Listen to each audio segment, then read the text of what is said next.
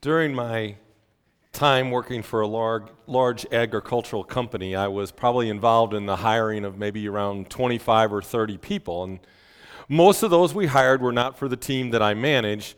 I was simply part of an interview team used to fill various openings we had. And our interview team usually consisted of 3 managers. And all 3 managers had to agree that the person interviewed was a good fit for our company. If even just one of those managers didn't approve of a candidate, they weren't given an offer. Now, considering a typical panel interviewed 3 to 5 individuals for each position, we did a lot of interviewing, and we became pretty competent in conducting interviews. And actually, after a while, I felt that I could tell within the first 5 minutes if a candidate was going to be worth our interest. Now, that didn't mean that after 5 minutes he automatically got my vote for the job or she got my vote for the job, but I could quickly determine who was not a good fit. And I'm happy to say most of the time we got it right. We hired the right person for the job. But there were those times, those exceptions, when we didn't hire the right person. And Molly was one exception that really stood out. On paper, Molly was perfect. She had a degree in agriculture. She grew up on a farm. She got good grades. And even though she was young, she had some good work experience. At the time we interviewed Molly, we had 2 openings in 2 different departments. One opening was in my group, and another was in a manager named Dave's group. And the truth is if Molly was impressive on paper, she was even more amazing in person. She quickly established a good rapport with us. She was articulate. She was friendly. She answered all of our questions with ease. Molly was one smart, friendly, hardworking farm girl. When the interview ended, there was only one question to be answered. Who would get to hire Molly? Would it be Dave or me? And I have to tell you, I fought really hard for Molly, and this time I won because my team needed someone with a strong agricultural background. And Dave's team was well stocked with farming folk. And so I got Molly. And I have to tell you, I thought I had won the prize. I imagined Molly making my good team even stronger. Perhaps we would be the very best team in our center. Unfortunately, I hired a disaster. Molly was the worst mishire of my entire career.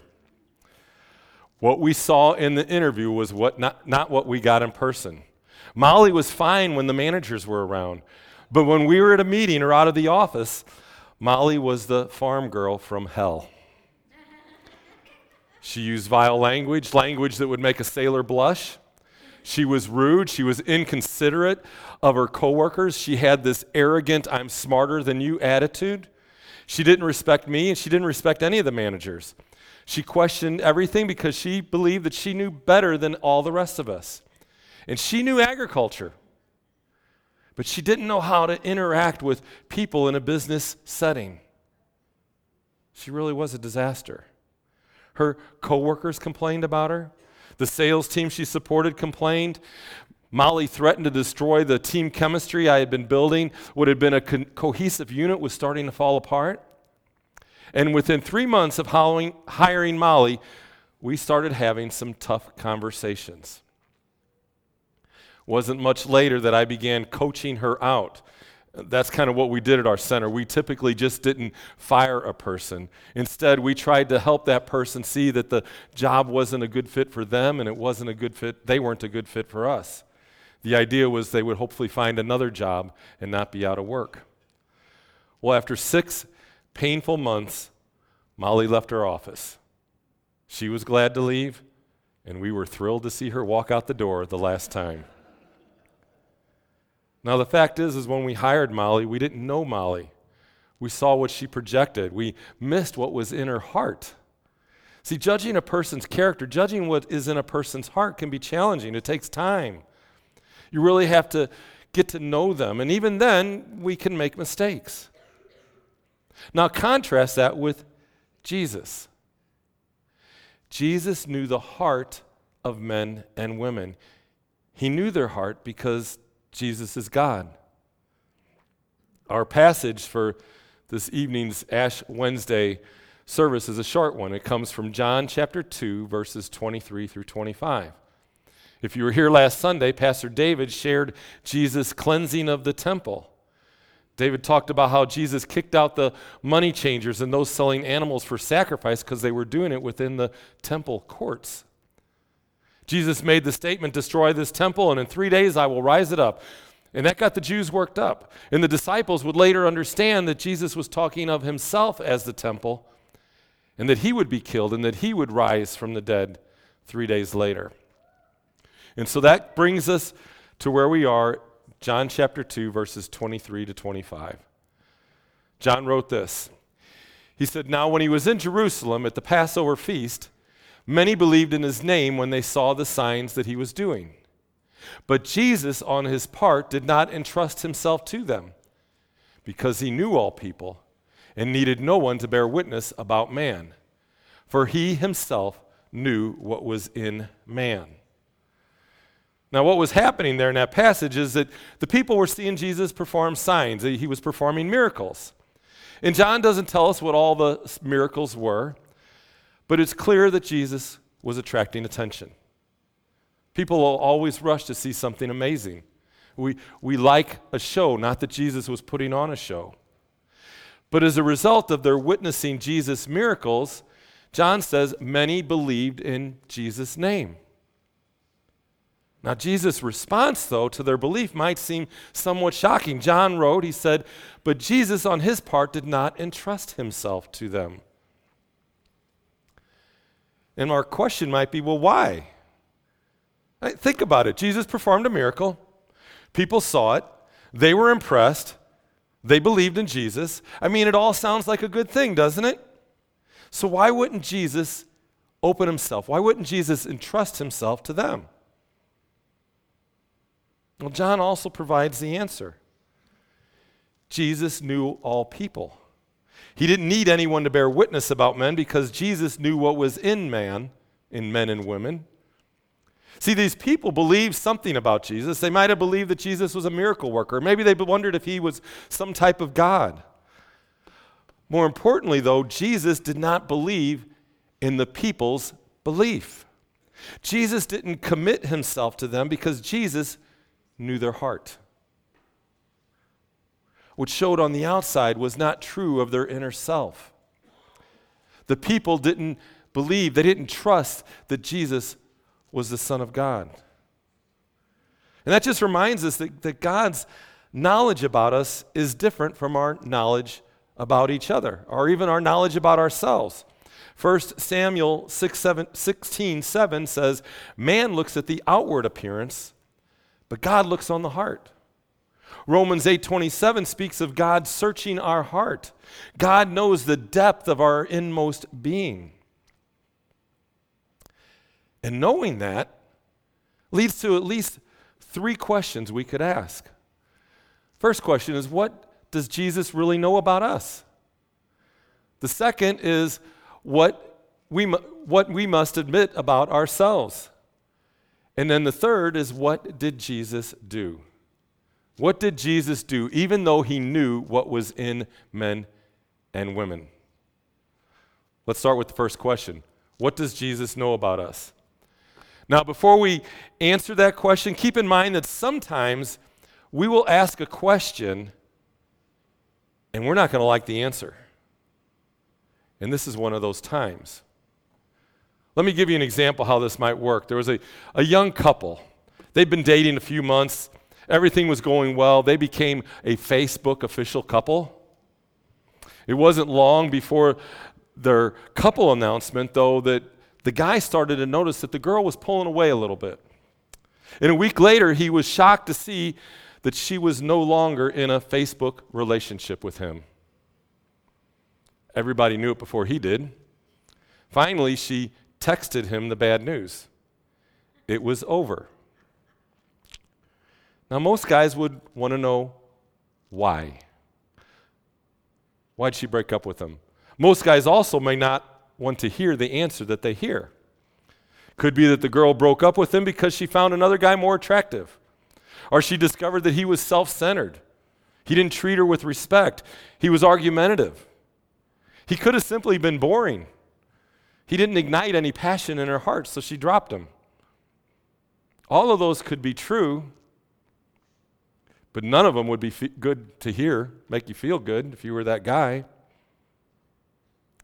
So let me ask you, are you ready to hear what Jesus knows about us? Well, here it is.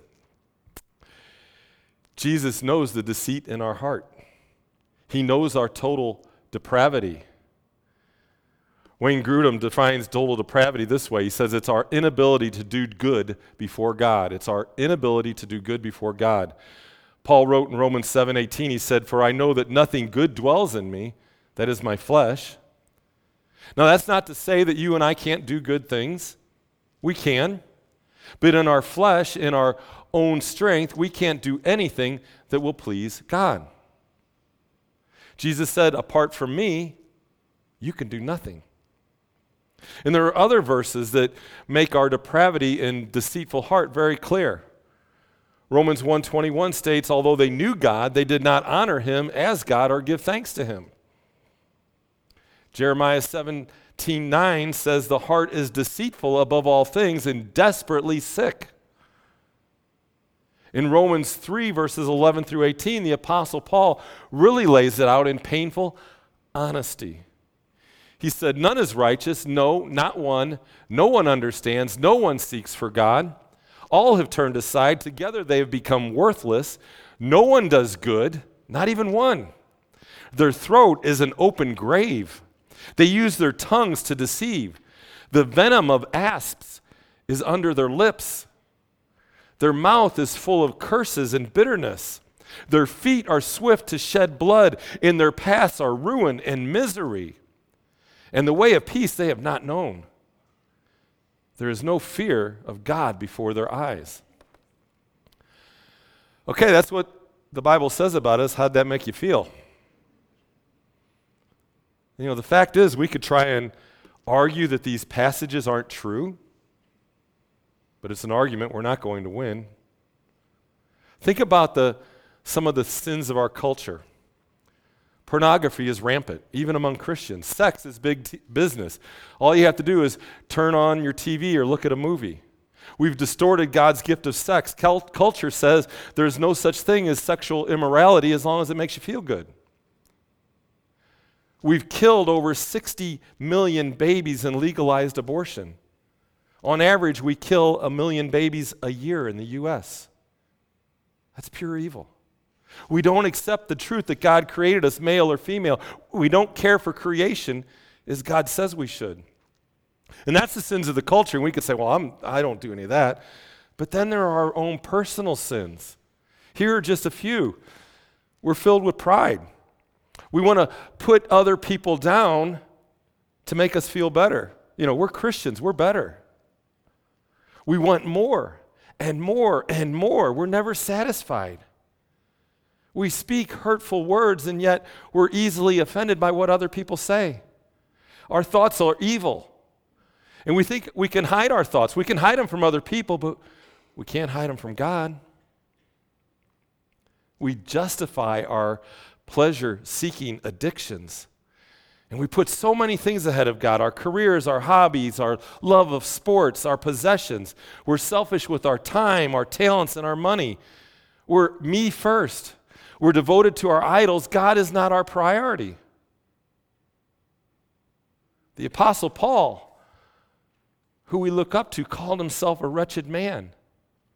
And that's all of us. Jesus knew what was in a man. He knows us. Okay, so that's bad news. It leads to the next question. What must we admit about ourselves? And the answer to this question is no easier than the first.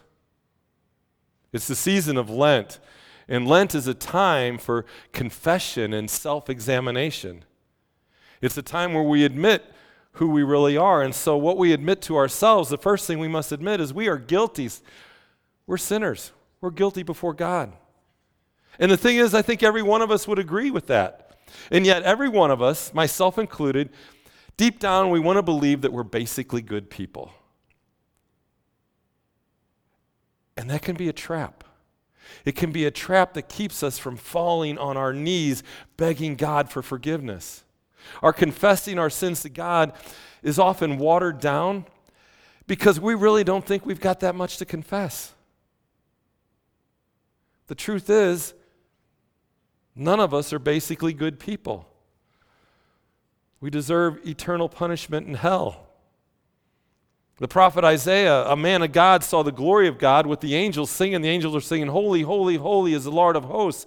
And Isaiah responded as every one of us should. He said, "Woe is me, for I am lost, for I am a man of unclean lips, and I dwell in the midst of a people of unclean lips. For my eyes have seen the King, the Lord of hosts." We also have to admit that we can't fix our sin problem. Our salvation depends 100% on God's grace.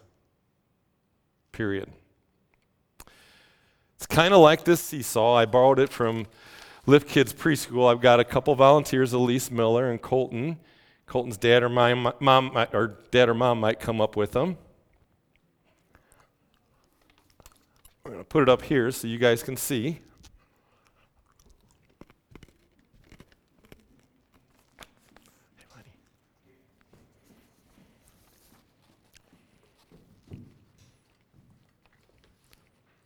Got it, Colton? We're going to let, Mama, you want to hold that for him? Colton gets to be God. Sorry, Elise, you get to be us. And I'm just going to kind of instruct you guys what to do here, okay?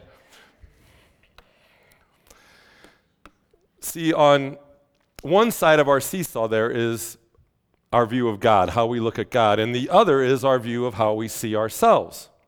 When one side is up, the other side's down just a little bit, and vice versa. A lot of us try to balance that seesaw just perfectly between the two. But that doesn't work. Usually, one side is going to go up or the other side is going to go down. If we hold ourselves in high regard, us up, when we do that, we end up minimizing our view of God. And when we do that, we believe that we can fix our sin problem. We can overcome our total depravity. We can do it in our strength, our own strength. And of course, that doesn't work. It's impossible. On the other hand, if we hold God in high regard, very good, we exalt God. And this is the only proper approach to life. Only a humble heart can exalt God as he deserves. When we exalt God and humble ourselves, we're able to come to this. We can win. I want you to think about strength. If we rely on God to help us, we can win.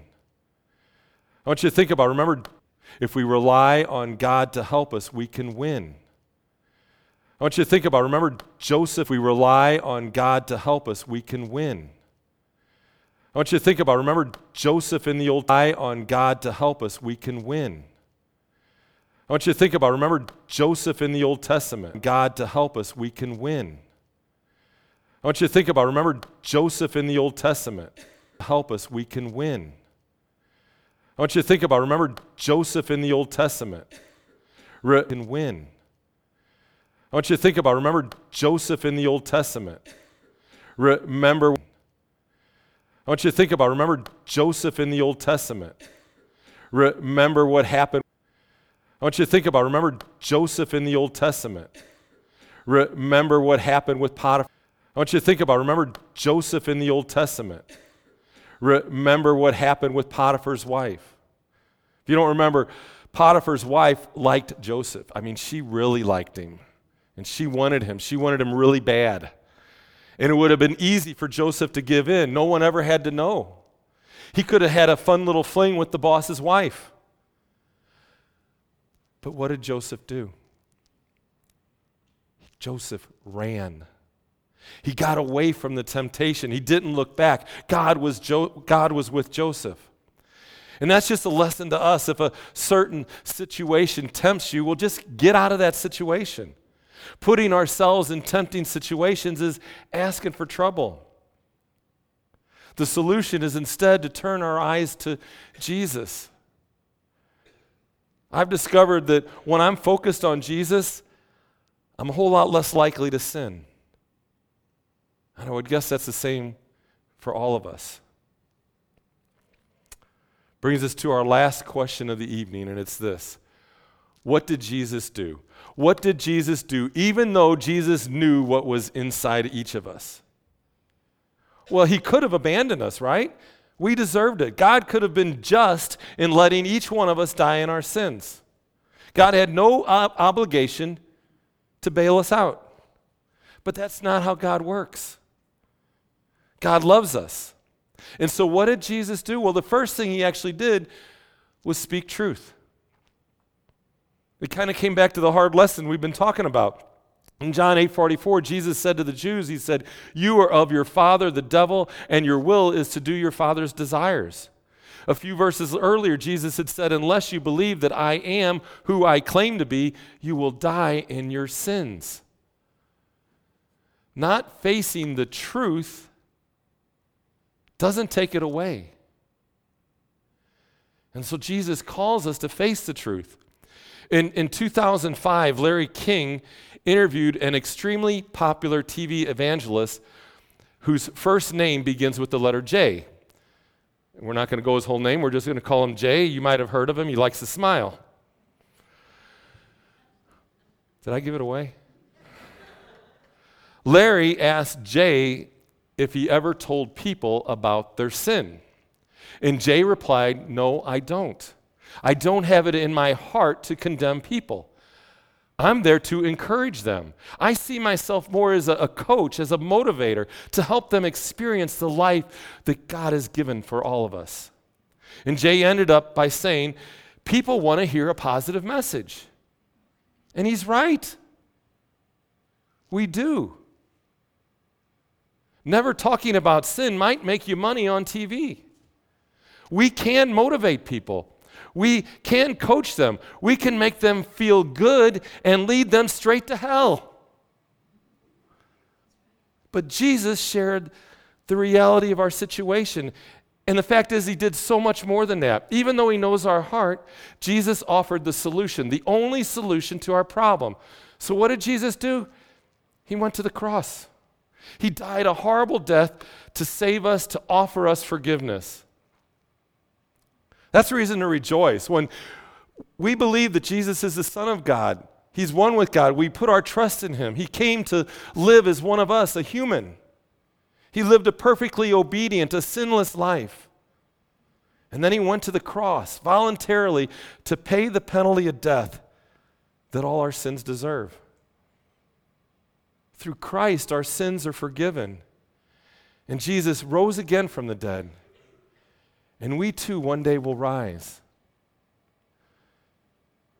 As Christians, you and I are still sinners, but we've been adopted into God's family. That is amazing, wonderful news to rejoice with, because when God looks at you, when he looks at me, he doesn't see our sin.